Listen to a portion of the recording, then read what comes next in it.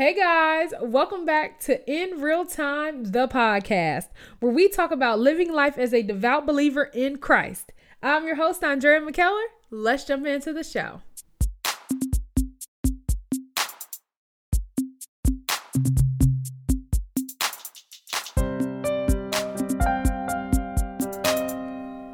Hey guys, I am super excited for today's show.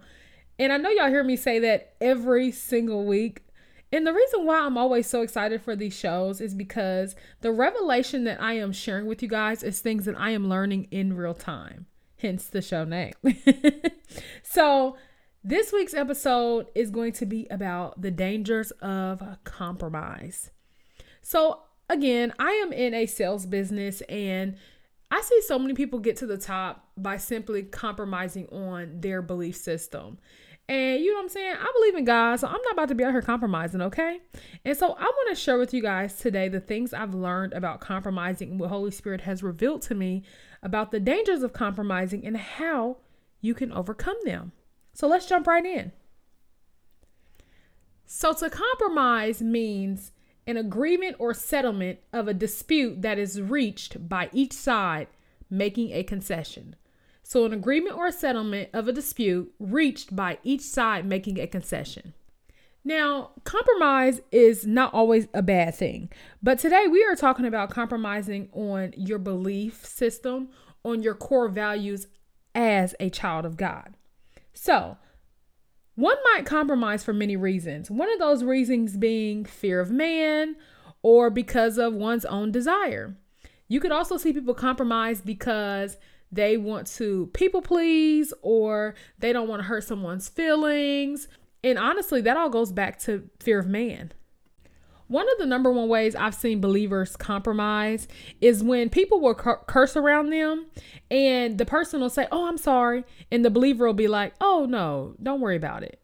Or if a believer hears somebody say something and they'll apologize to you and you'll be like, "Oh, no, don't, do you, boo." Like, those are some of the biggest ways I've seen people compromise in their past. And I'm not gonna lie, I used to be that girl. I used to be the one like, "Oh, don't worry about it." Now, if you curse around me, I'm gonna correct you. Like, I can't control you. You're an adult. But at the same time, if you're like in my presence and you just got a sailor mouth, I'm going to be like, "Hey, listen, can you just tone it down? Like, please." And if you do apologize, I'm going to politely say thank you. I'm not going to say, "Oh, no, don't worry about it." Oh, yes, worry about it in my presence. Okay. You are standing in the presence of a king's daughter. Okay. So the first reason we shouldn't compromise is because compromising costs us too much. When I think about this, it reminds me of the story of Saul and how when he compromised on what the Lord had commanded him to do and go in and destroy that other city and to destroy everything and don't bring back nothing, how he brought back not only the king, but he brought back the best of stuff in which he found valuable. And that ended up costing him his role as king over Israel. And I frankly think he regretted it because, he spent a lot of time trying to chase down and kill David. So he was bitter about something. So when it comes to compromising and with God, you have to commit 100%. Half measures just won't do. So when God tells you to do something, go in and do it completely. Do not compromise on what the Lord said because of the desires of your own heart. Also, when it comes to costing you too much, compromising can cost you your peace. When it comes to, for example, telling a little white lie, and you have to keep up that lie and just keep going and have to remember all the lies, all the components that you done told, that's too much work. And now you tiptoeing around, hoping you don't say nothing, and now you ain't got no peace. That costs too much. The second danger of compromise is that compromising causes you to come into agreement with idolatry. For example, in Numbers 25, verse 1 through 3, we see a story where the Israelites were camped out, and it says that some men defiled themselves by having sexual relations with the local women. And it says that these local women invited them to attend sacrifices to their gods. And it says, so the Israelites went ahead and feasted with them and worshiped their gods. And in this way, it says Israel joined in the worship of Baal Peor, causing the Lord's anger to blaze against the people. So when I read this story, I imagine that, these men were probably just sitting around chilling and they seen these beautiful women and they was like, oh, okay, like, what's up? And they knew not to intermingle with those women. They were commanded not to do that. But because of their own desires, they did it anyways. And I'm pretty sure when they set out doing it, they didn't intend to end up worshiping their gods. They probably just intended to feel a need that they had, a physical need that they had, if you know what I'm saying. And so when that happened, they was probably all love struck. They all in their emotions and their feelings and everything is running high. And the girls, I'm sure, just wore them down and they were like, yeah, like, come on, like, let's worship my God with me. And they're like, okay, all right. So I don't think it started out that way, but that's what happened because they ended up doing something they weren't supposed to do, and it caused them to fall into idolatry. And the reason why this was idolatry was because they were worshiping their gods. In anything you put before God is an idol. In this case, it was their fleshly desires, these women, and eventually their gods that they were worshiping. The third danger of compromise is that it kills your witness. Now, there are many ways that compromising can kill your witness. But one example I want to share with you guys is Lot in the Bible. So when Lot went to Sodom and Gomorrah for the second time after he had already been rescued, it comes a point where the angels are telling him, hey, Lot, you need to get your family and get up out of here. We about to destroy this place. And he goes and he tells his daughter's husbands, his son-in-laws, hey, this is what's about to go down. And the Bible says that they took him as they took what he was saying as a joke. Now, I don't believe that they took him as a joke, but it was probably the fact that he had compromised, that they had seen him be this righteous man of God. And now he was in this city where they were clearly doing some things that was despicable in the Lord's sight. So much so that the Lord saw fit to destroy this place. And so when he came to them being serious about the things of God, they didn't believe it. They took it as a joke. And then imagine how many other people in Sodom and Gomorrah Lot could have saved and changed if he had went in there and he hadn't compromised, if he hadn't flexed, if he hadn't bended to the way that they were doing things. Now, I don't know the depth of the way he was operating with them, but the fact that he didn't stand out as like a light on a hill or a city on a hill as the salt of the earth, it just goes to speak volumes of how much compromise can affect one in the mission that God has given them. And also think about the fact that when you are out in public, how you conduct yourself matters.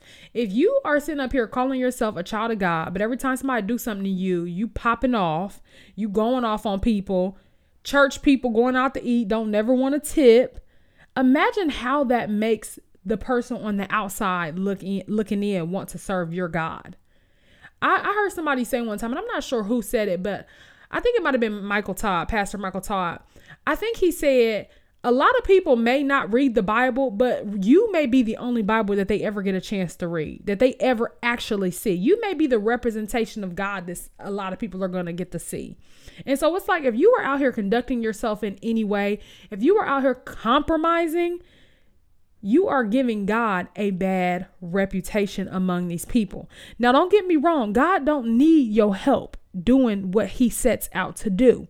However, if God has called you to do something, if he's put a calling on your life, if you are supposed to be functioning in a certain capacity in the body of Christ, and you are out here conducting yourself any type of way, if you are out here with no standards, no boundaries, then yeah, it's going to affect the call that God has on your life. Now, if you have compromised in the past, which most of us has at some point, Peter did it. He compromised when he said that he didn't know Jesus. And God still used him to advance the kingdom, okay? He still used Peter to bring forth souls. There is a way that you can turn that around. The first thing you got to do is repent. Ask for forgiveness and turn from that thing. So the second way you can overcome compromising is simply by becoming zealous for the Lord and the things of the Lord. When I say zealous, I mean becoming fervent for those things, being quick to stand up and say no. Don't even think about it. Stand up and say no. And in Numbers 25, this is actually the end of the story where we were talking about a little bit earlier, how there were those men who slept with the women of that village, and they ended up worshiping their gods. Well, if you go down and you read in Numbers 25:6, it talks about how a man, when he heard about what they had did, who was a part of the Israelite camp, he literally went into another man's tent who had a woman with him, and he impaled the man and the woman. Pretty much the way I read it was he impaled them together, but he killed them. And it says that the Lord says that he stopped destroying all of Israel as he intended to do in his zealous anger. And it was because of that man was so zealous for the Lord. Now, I'm not telling you to go out and kill nobody, but what I am telling you to do is stand up quickly and flee from that thing. Flee from that compromise. Say no quickly. Set boundaries quickly. Don't let it slide. The second way you can overcome compromise is by watching the company you keep. Now, we see a lot of this in the story we were just talking about, but also it made me think about Solomon and how King Solomon was, he had everything. He had wisdom. He was the richest king to ever live. And he was commanded not to marry foreign women. And that's what he did. At first, it didn't start out like that, but eventually he ended up marrying these foreign women. And even though he was the king who built the temple, he also ended up compromising in the end because of these women. He thought that he was strong enough to be with these women and not conform to their ways, not conform to the way that they worship their gods. And the Bible talks about how he eventually did it. So don't fool yourself thinking that your flesh is strong enough to be in situations you know you shouldn't be in that could cause you to fall, and you not fall as well. You may be able to withstand it for a period of time, but if you continue to put yourself in that situation, you're eventually going to compromise. So again, when that time comes up, be zealous and flee. And the third way to overcome compromise is to remember that true success does not compromise integrity. When you think about success, consider success by God's standards. Success purchased with evil are bought at the expense of character. I'm going to say that again. Success purchased with evil is bought at the expense of character. And there is a scripture in Proverbs 10:22 that says, "The blessing of the Lord makes rich and adds no sorrow."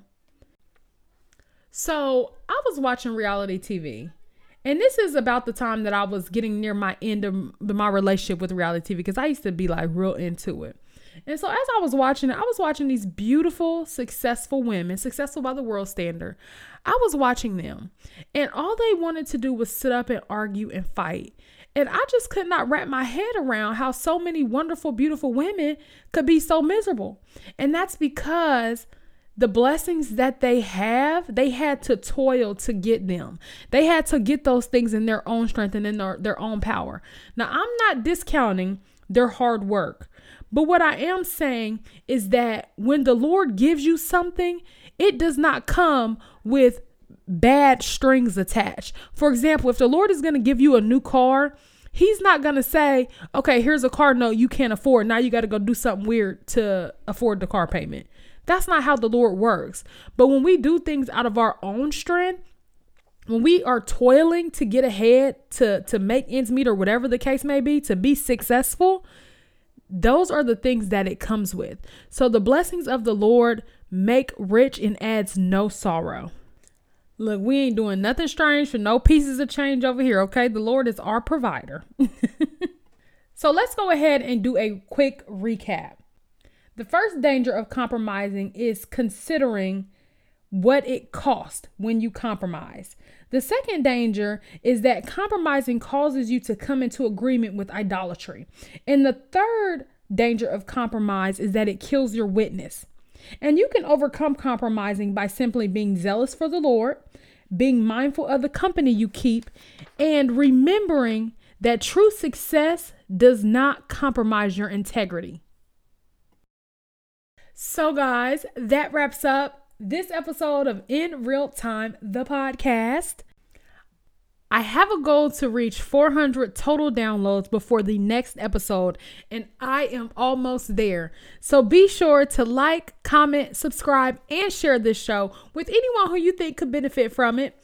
Go ahead and follow us on social media. And as always, I love you. God loves you. Be blessed.